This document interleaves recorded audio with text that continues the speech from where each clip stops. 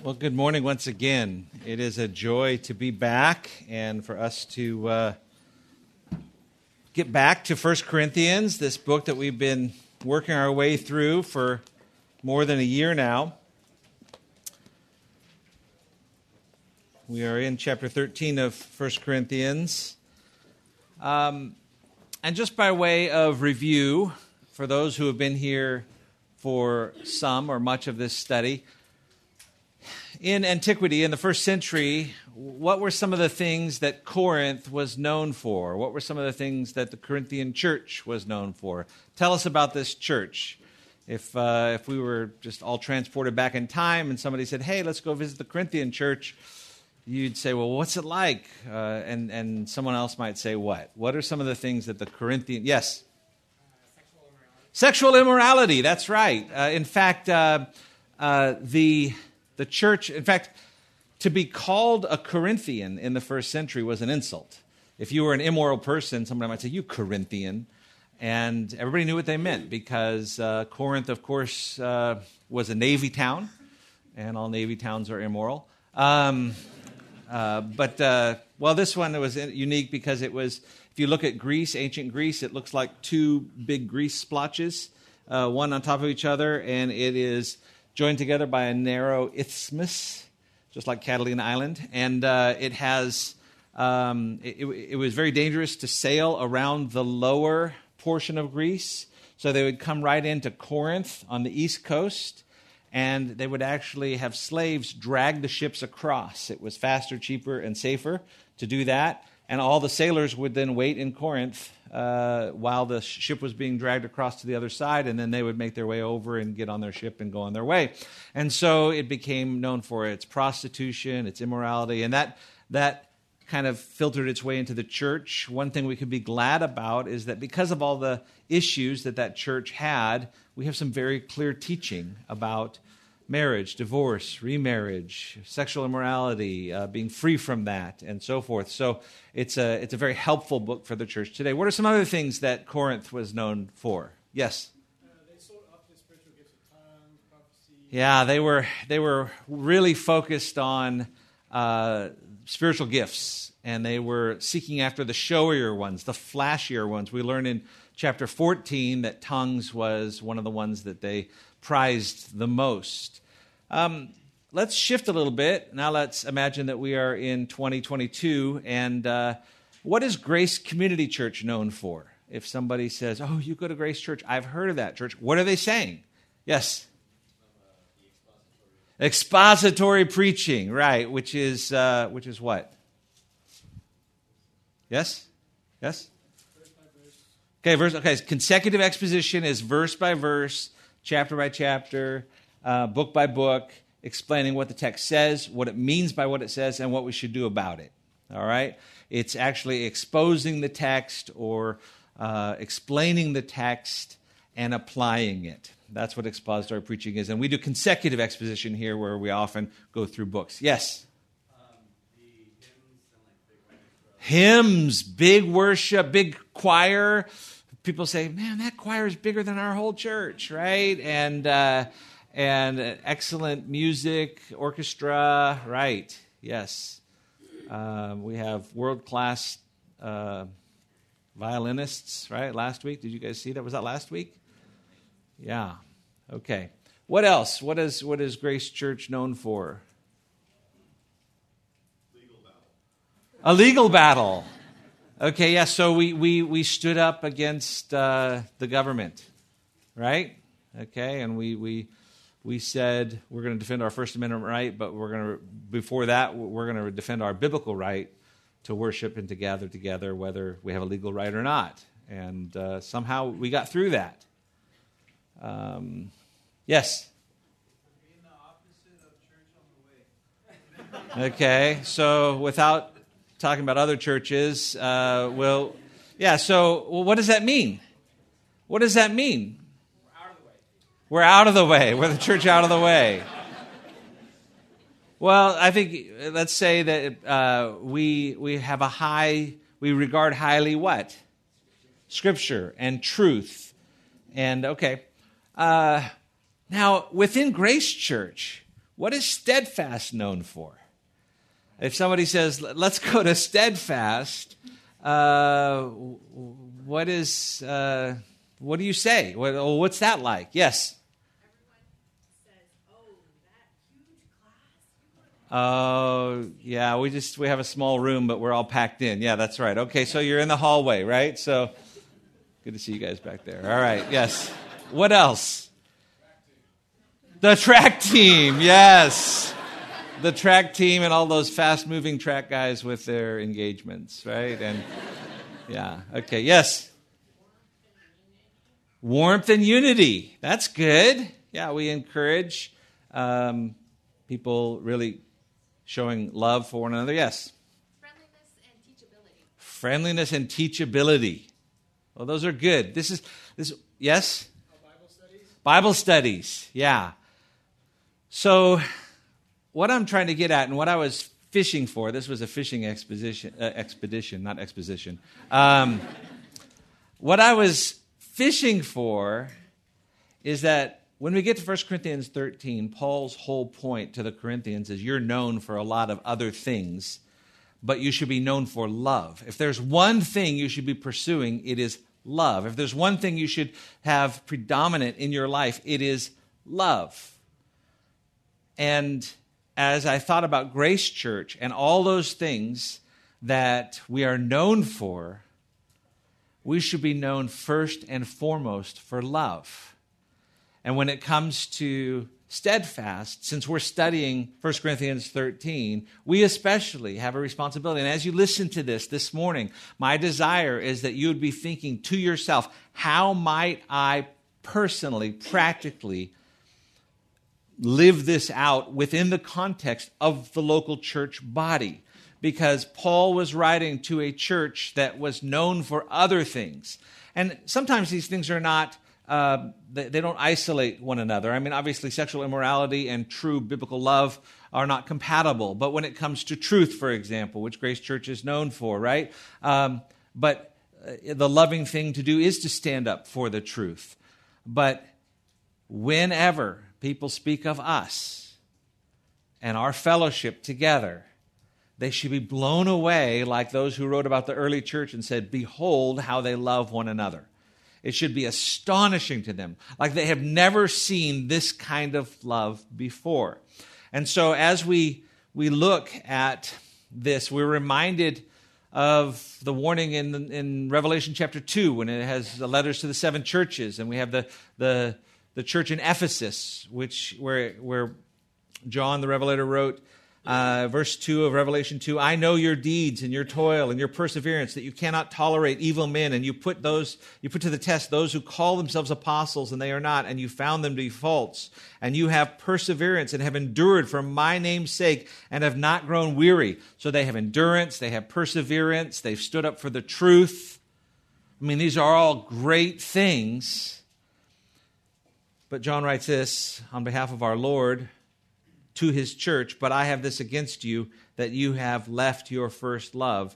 Therefore, remember from where you have fallen and repent and do the deeds you did at first, or else I am coming to you and will remove your lampstand out of its place unless you repent. And so there's this idea here, and there they were talking about their first love for the gospel and for Christ, but that should overflow into a love for one another. And so we're thinking about 1 Corinthians, and we're thinking about this out of all the places in the world, out of all the churches in the world, out of all the churches in the States, in California, in Los Angeles, out of Grace Community Church, Steadfast should be known for love. And so, I don't want to stop there. I really want to drive this home, because I feel like we in practice don't always believe that this is what our Lord would have us do. And the church is swayed and torn against all kinds of different things. Some of them good, some of them not so good. When we think about the social justice movement and the way that churches are focusing on racial reconciliation and the poverty and all these things. So Do we want racial reconciliation? Yes. Do we like poverty? No. We're not the church that's like pro-poverty. Like, yes, let's see a lot of poor people. Like, but even if we eradicated poverty, if we didn't have love, it would be meaningless. And so love has got to be primary. And what's interesting is that churches today are buying into this idea that the world will listen to us if we do this, if we get rid of poverty, or if we have the best conference in the world, or whatever it is, the world will see us and see our genuineness. But what did our Lord say in John chapter 13, verse 35? By this, all men will know that you are my disciples if you have what? Love for one another. And so if there's something that we're going to focus on to try and display to the world that we have Christ and that this is different, they will see the love that we have from one another, and that will so overwhelm them that this is really a different place, that they will see Christ, that they will say something's different about those people. Something's different. Either they are the most deceived, craziest, most foolish people in the world. They are fools for Christ. Or they have something that is true that we don't have, and we need to learn more of it. So we think of Paul writing to the Thessalonians in 1 Thessalonians 3, verse 12, and may the Lord make you increase and abound in love to one another and to all, just as we do to you.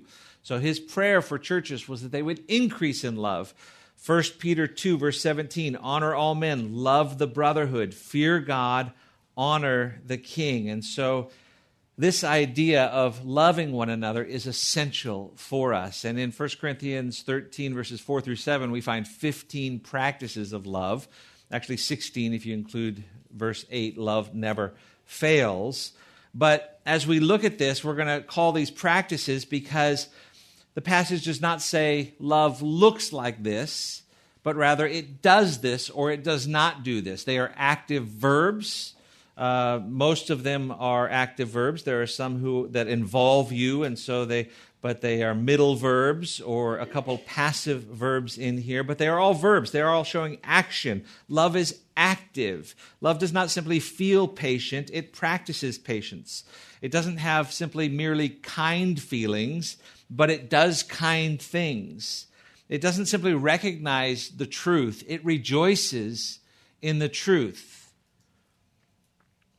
It should be something that we do, that we put into practice. And the world, of course, is off on this, and we've talked about this many times, that the world sees love as a feeling, an emotion, a joyous affection. And while joyous affection is great, that is not the prize. That is not what we're trying to gain. What we're trying to do is practice love. And we believe that the more you actually endeavor to practice love, the more likely you are to appreciate love and to have those feelings of joyous affection. And this is hard for us to understand. We don't believe it because we want love, but we're not thinking about action as love, something that we're doing towards others, that somehow that would bring us that joyous affection. But there are a million little ways that we see this, but we don't think about them. One thing I don't think about oftentimes is making the bed in the morning. It's not something that... my mother had me do it when I was really young, but somewhere in high school, I went to high school, and so I stopped. And then I got married, and not in high school, but sometime after. And this is important to my wife because when the bed's made, the room looks clean. No matter what's happening, if the bed's made, amen, yeah. So I'm going to be honest with you, I don't enjoy making the bed. All right. Any other husband here wants to say that they do and lie? Yeah. Oh, sorry. No. Okay. I don't enjoy making the bed, and everything in me when I do it wants to do it like kind of sloppy, so that she sees I'm not good at it, and so that she will do it more often because it's like, don't worry, don't worry. I mean, we're having people over, and so the pillows have to look a certain way, and But every once in a while, I determine that I'm going to make the bed like I have never made it before. And I will do hospital corners, which I don't even know what they are, but I think there's something about putting it down and bringing it over diagonally and tucking it in, and so that your feet are like this at night.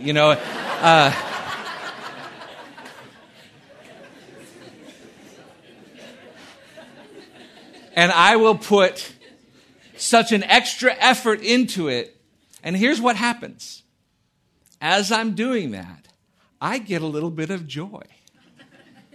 Why? Because I like making the bed? No, I hate making the bed.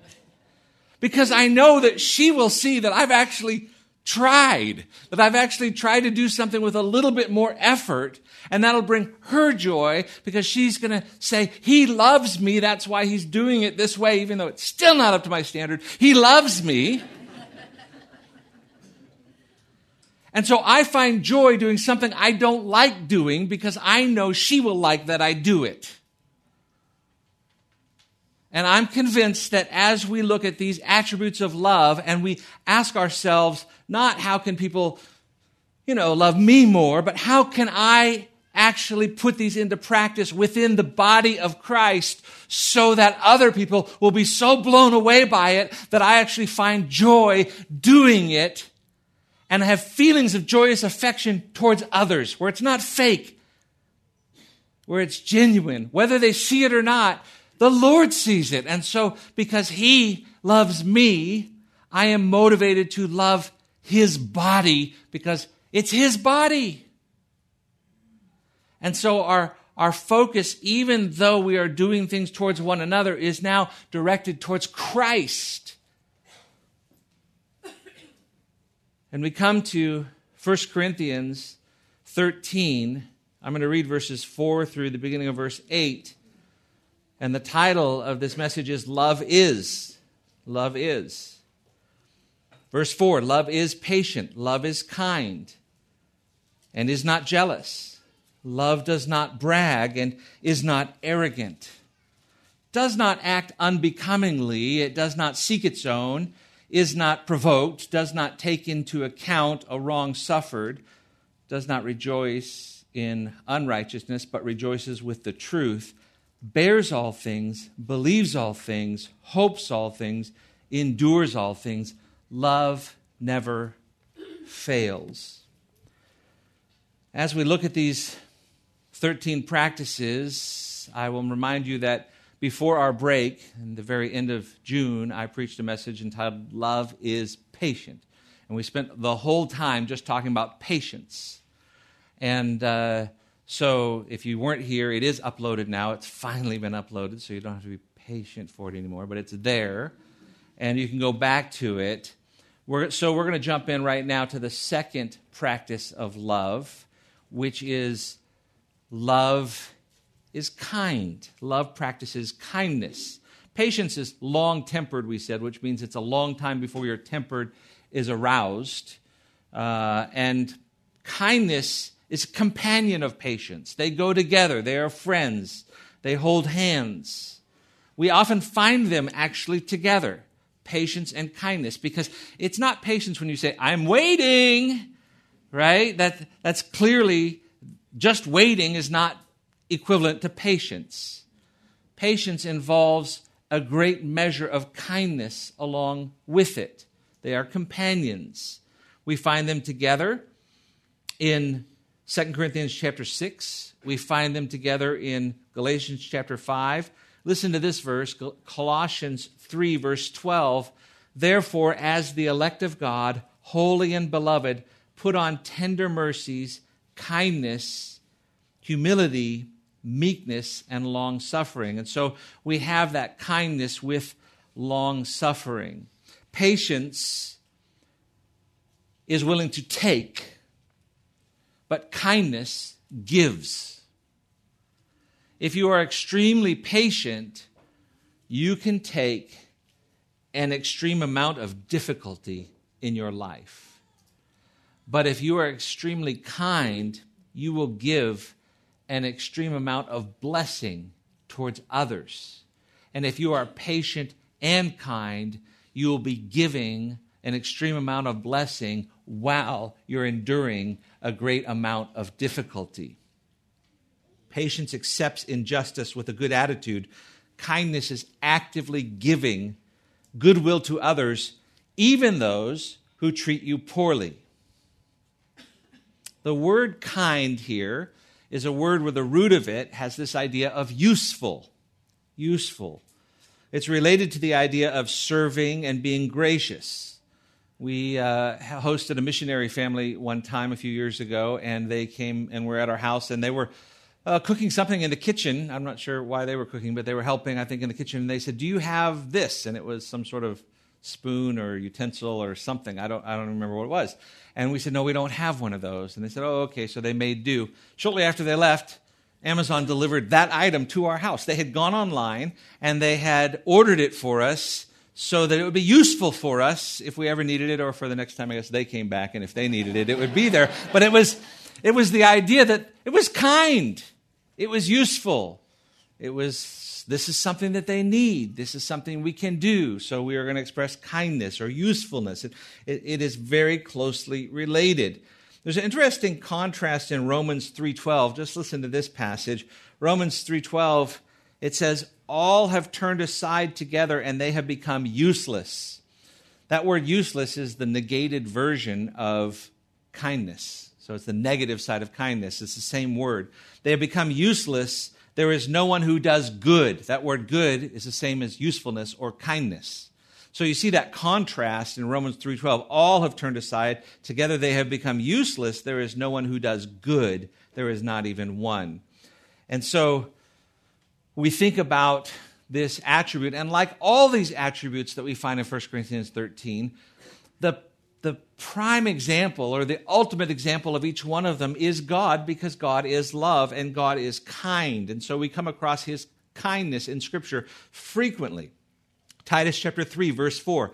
"But when the kindness and love of God our Savior toward man appeared, not by works of righteousness, which we have done, but according to his mercy, he saved us through the washing of regeneration and renewing of the Holy Spirit, whom he poured out on us abundantly through Jesus Christ our Savior." The kindness and the love of God brings salvation. First Peter chapter 2, verse 1 and 1 through 3. It says, "Therefore, laying aside all malice and deceit and hypocrisy, envy, and all evil speaking, as newborn babes desire the pure milk of the word, that you may grow thereby, if you have tasted the kindness of the Lord." There's this idea that God's kindness overwhelms us and we desire more of him and to know more about him. Romans 2, verse 4, "Or do you think lightly of the riches of his kindness and forbearance and patience, not knowing that the kindness of God leads you to repentance?" And so God's kindness towards us, you think about redemption, that angels, fallen angels, as far as we know, have no means of redemption, which is why they look upon our salvation with wonder, longing to see what is happening with us, because we are rebels against God like they were.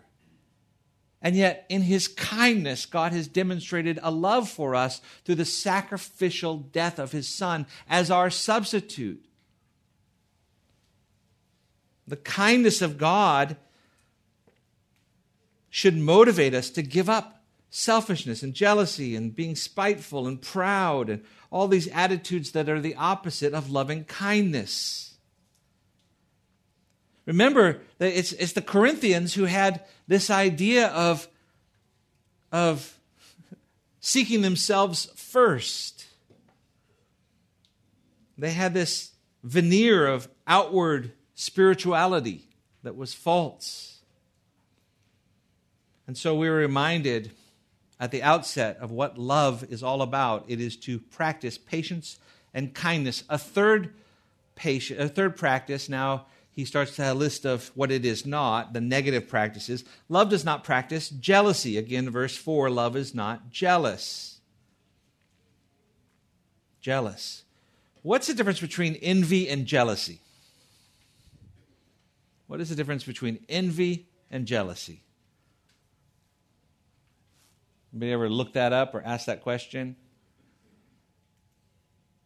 Yes? I've heard that envy is wanting something someone else has, and jealousy is being kind of zealous for what you have, maybe over Yeah. Yeah. So in English, we make that distinction. In English, we make that distinction, and typically, jealousy is not wanting someone else to have what we have.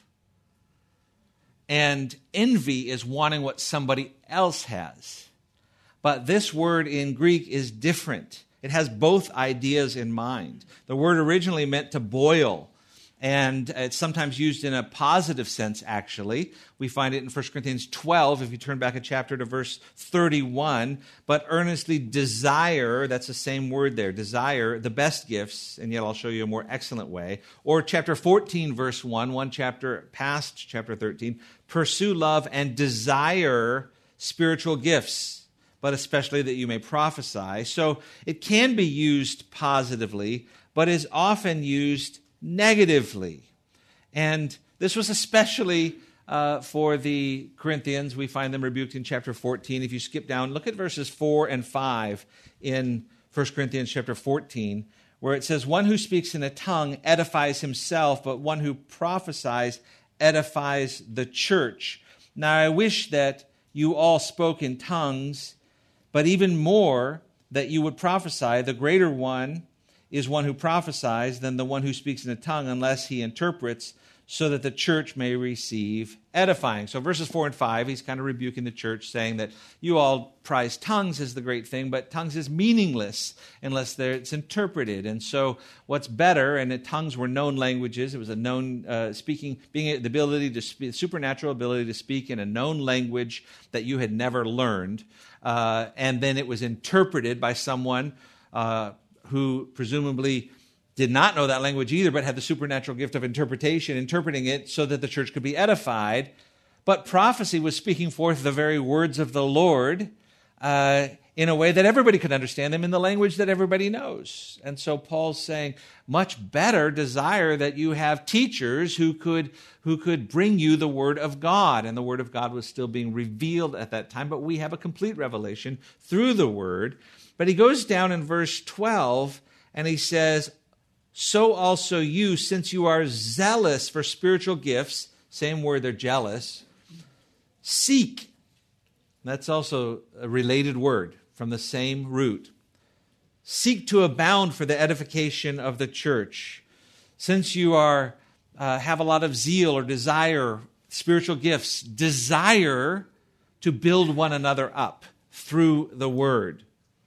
And so this is one of the problems that Paul was dealing with in Corinth. And so when we come here and he says jealousy, and we have this idea of jealousy in the church today, what are some ways we are jealous of one another in the church today?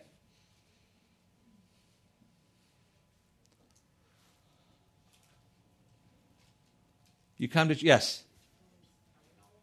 I'm sorry? Someone's title. Oh, yeah, Dr. Reverend Pastor Brian. Right, yeah. So, titles. Yeah, that's a funny thing. Man, and you go overseas, it gets even funnier. One of the things the American Revolution gained for us was we got rid of a lot of titles, because it used to be the minister of this and the minister of that and all this. And so we have like the Secretary of Defense, like it's a lesser, like we abandoned some of those. But even in the church, you go overseas and you meet the right reverend, like as opposed to the wrong reverend or whatever. But it's like all these titles. And we had a young couple here in Steadfast get married. This was great. He meets his future father-in-law for the first time while he's dating. And he keeps on calling his father-in-law by his first name. His father-in-law's name happened to be Brian, so he kept on saying, well, Brian. It wasn't me, but anyway, I don't know. So anyways,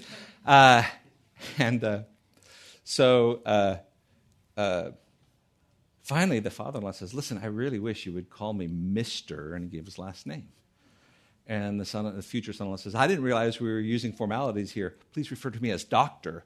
And so, because he had his doctorate. This young kid in his 20s had his doctorate. So he told that story at the wedding. I was like, the father-in-law told that story at the wedding. So eventually there was some affection. But, I mean, really, we get so caught up in titles.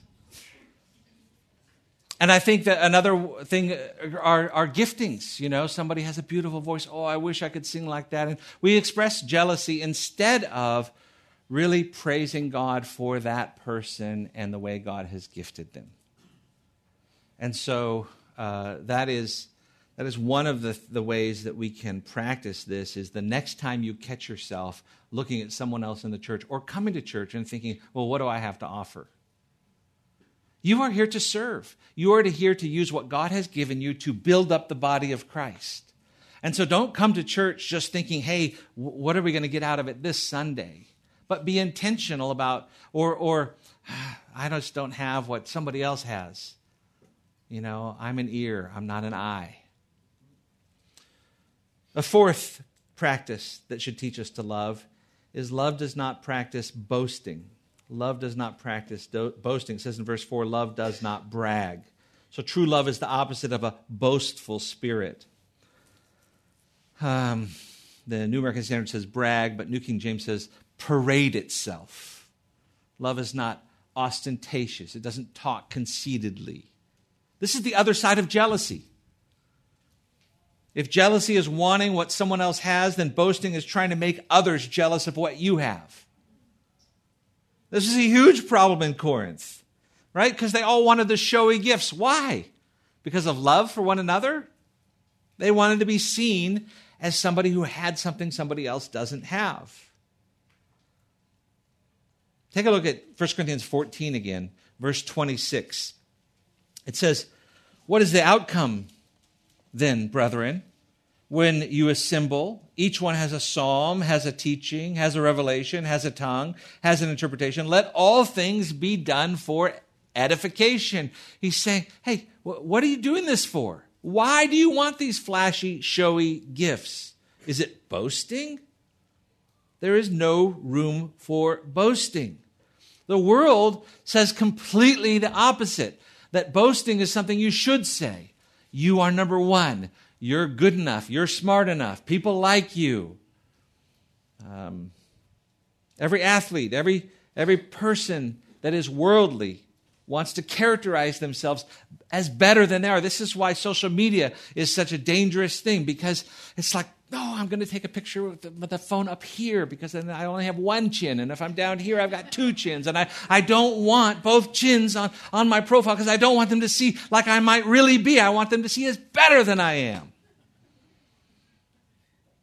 Or whatever it is. Oh yeah, this, you know, it's hard. And I'm not saying give it up altogether. I'm just saying give up a lot of it. I'm just saying anything that we're doing that's all about, you know, it could be as innocent as, you know, having your Bible open at a coffee shop and taking a picture of it and, oh, the sweet aroma of coffee and God's Word. You know, and it could be meant to be an encouragement, but be careful.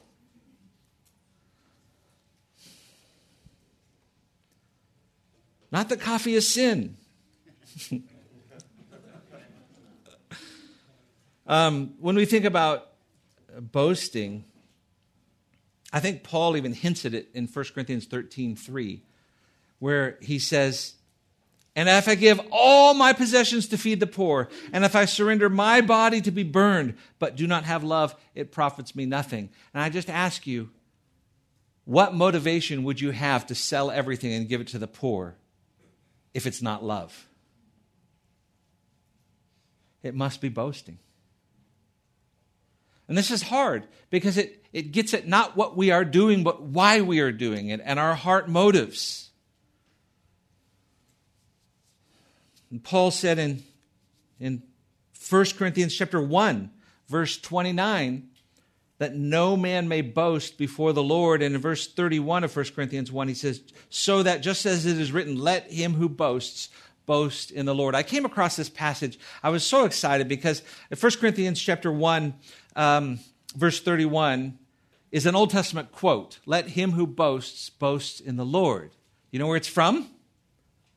Jeremiah chapter 9, exactly. So turn with me back to Jeremiah chapter 9 because I started to look at this passage. I like this passage. I'm I'm thinking about preaching this passage, actually. Jeremiah chapter 9. It's in verse 23, where it says, Jeremiah chapter 9, beginning in verse 23, I'll read down to verse 25.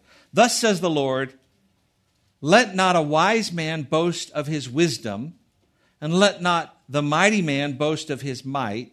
Let not a rich man boast of his riches, but let him who boasts boast in this, that he understands and knows me, that I am the Lord who exercises loving kindness, justice, and righteousness on earth, for I delight in these things, declares the Lord. Verse 25, behold, the days are coming, declares the Lord, that I will punish all who are circumcised and yet uncircumcised. He talks about all those who are Israel, who are following me, those who are Jews, and yet in their heart, they're not right with me.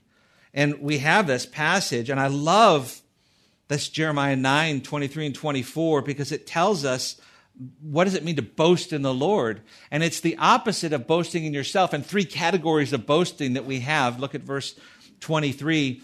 Wisdom, boasting about how smart you are. Or strength, boasting about, the time you got for the mile, or which is what we do to welcome people here. But,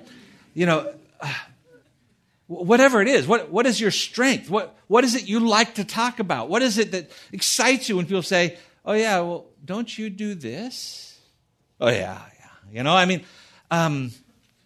Or wealth.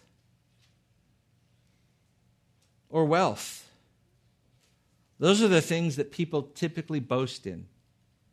Jeremiah 9:23 covers them all. Wisdom, strength, and wealth. Just think about that and listen to this verse from 1 Corinthians chapter 4. Paul wrote to the church in Corinth, 1 Corinthians 4:7. For what makes you differ from another, and what do you have that you did not receive?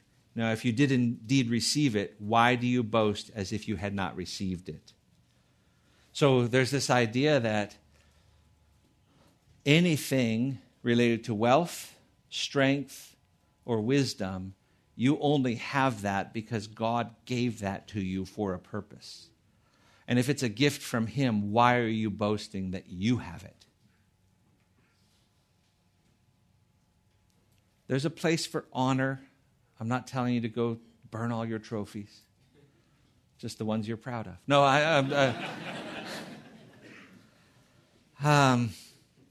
but we think about this boasting. Let's talk about what is boasting in the Lord. What does that look like? How do we practically boast in the Lord? Take a look at verse 24 of Jeremiah chapter 9, verse 24. But let him who boasts, boast of this, that he understands and knows me, that I am the Lord, who exercises loving kindness, justice, and righteousness on earth. For I delight in these things, declares the Lord.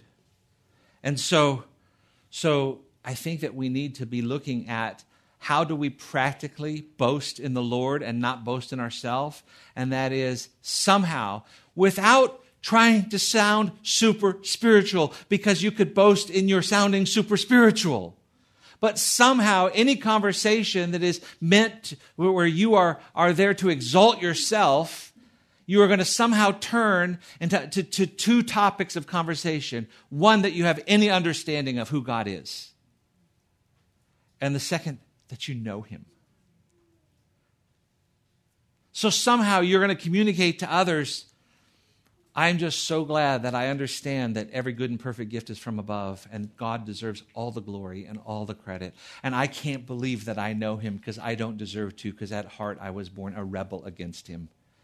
And that is the way the conversation needs to go. And that is how we need to do it within the body. And it's closely related to the fifth practice, which I think we'll end on this morning. But the fifth practice, we've seen it's patient, it's kind, it's not jealous, it does not brag or it does not boast. And the fifth one, it doesn't practice pride. Love is not arrogant. True love is the opposite of a proud spirit. I find the definition of pride interesting in Webster's dictionary. Listen to Webster's definition of pride. An inordinate amount of self-esteem or an unreasonable amount of conceit. So, an extraordinary amount of self-esteem. Well, what is the ordinary amount that we should have? And if it's above that, how do we gauge that? And what was the ordinary amount 40 years ago, and what is it today? And what is an unreasonable amount of conceit? How much conceit can I have? Unbelievable. And of course, the Corinthians knew all about this. Look at 1 Corinthians chapter 4.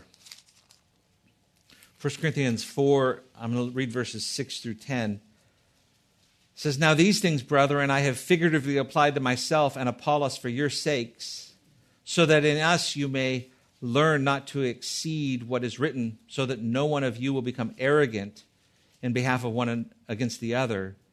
For who regards you as superior? What do you have that you did not receive? And if you did receive it, why do you boast as if you had not received it? You are already filled. You have already become rich. You have become kings without us. Indeed, I wish that you had become kings so that we also might reign with you. For I think God has exhibited us apostles last of all as men condemned to death, because we have become a spectacle to the world, both to angels and to men. We are fools for Christ's sake, but you are prudent in Christ. We are weak, but you are strong. You are distinguished, but we are without honor." Here's a lot of sarcasm here, and he's saying, you've already arrived. You're already in the kingdom. Skip down to verse 18. "Now some have become arrogant as though I were not coming to you." There is a pride that just was evident in the way they looked at themselves and their own spirituality, that they had arrived. And so the application is clear and is very similar to the boasting, but it's everything you can do against self-promotion is practicing love, where you can build up others instead of building up yourself. And there's something in each one of us where we long for others to say how great we are. And yet, what the Scripture is teaching us is that our lives should be characterized by building others up to the glory of Christ. And this affects everyone. This week I was reading, I looked this up because I was curious about this. And whenever I think about pride, I look to the Puritans, because there's a book that we had to read in seminary, and it's by Richard Baxter. It's called The Reformed Pastor, and his picture on the front is just scary. His eyes follow you any way it looks. It's like the Mona Lisa or something like that. He's got this stern look. In the 1600s, he wore like a baby cap or something like that, and he was just like this Puritan. But what did Puritan preachers struggle with? And he said pride. And this is what he wrote for preachers. This is ministerial pride, he calls it. So think about this. If preachers are struggling with this, and I love this, I'm going to read 3 quotes. It's a longer section, but I kind of just take 3 little excerpts. But because he talked about ministerial pride while you're preparing the sermon, while you're preaching the sermon, and after the sermon's over. All right? So he says this. This is before the sermon. He says, "How frequently does pride go with us in our study, and there sit with us and do our work? How oft does it choose our subject, and more frequently still our words and ornaments? Pride pollutes rather than polishes." During the sermon, he continues, "And when the pride has made the sermon in the study, it goes with us into the pulpit and forms our tone and animates us in the delivery and takes us off from that which may be displeasing, however so necessary, and sets us in pursuit of vain applause. In short, the sum of all is this: pride makes men, both in studying and preaching, to seek themselves and deny God." And then, after the sermon, when the sermon is done, pride goes home with them and makes them more eager to know whether they were applauded than whether they did prevail for the saving of souls. Were it not for shame, they could find in their hearts to ask people how they liked them and to draw out their commendations. For if they perceive that they are highly thought of, they rejoice as having attained to their end. But if they see that they are considered weak and common men, they are displeased, having missed the prize they had in view. He's hammering pastors for the desire for people to applaud them for what they have done in the pulpit. And if that's who he hammers, seeing that in the 16th century, that's what preachers were like, who didn't wear buttons, who were totally trying to be as plain as possible. If that's what's going on in the 16th century, what's going on today? And if that's what's going on with preachers, what's going on with every one of us? What is going on in our hearts? Listen to Jonathan Edwards on pride. Pride is a person having too high of an opinion of himself. Pride is the first sin that ever entered into the universe and the last sin that is rooted out. Pride is the worst sin. It is the most secret of all sins, and there is no other matter in which the heart is more deceitful and unsearchable. Alas, how much pride the best have in their hearts. Pride is God's most stubborn enemy. There is no sin so much like the devil as pride. It is a secret and subtle sin and appears in a great many shapes which are undetected and unsuspected. As C.S. Lewis said, there is no greater pride than those who pose humility.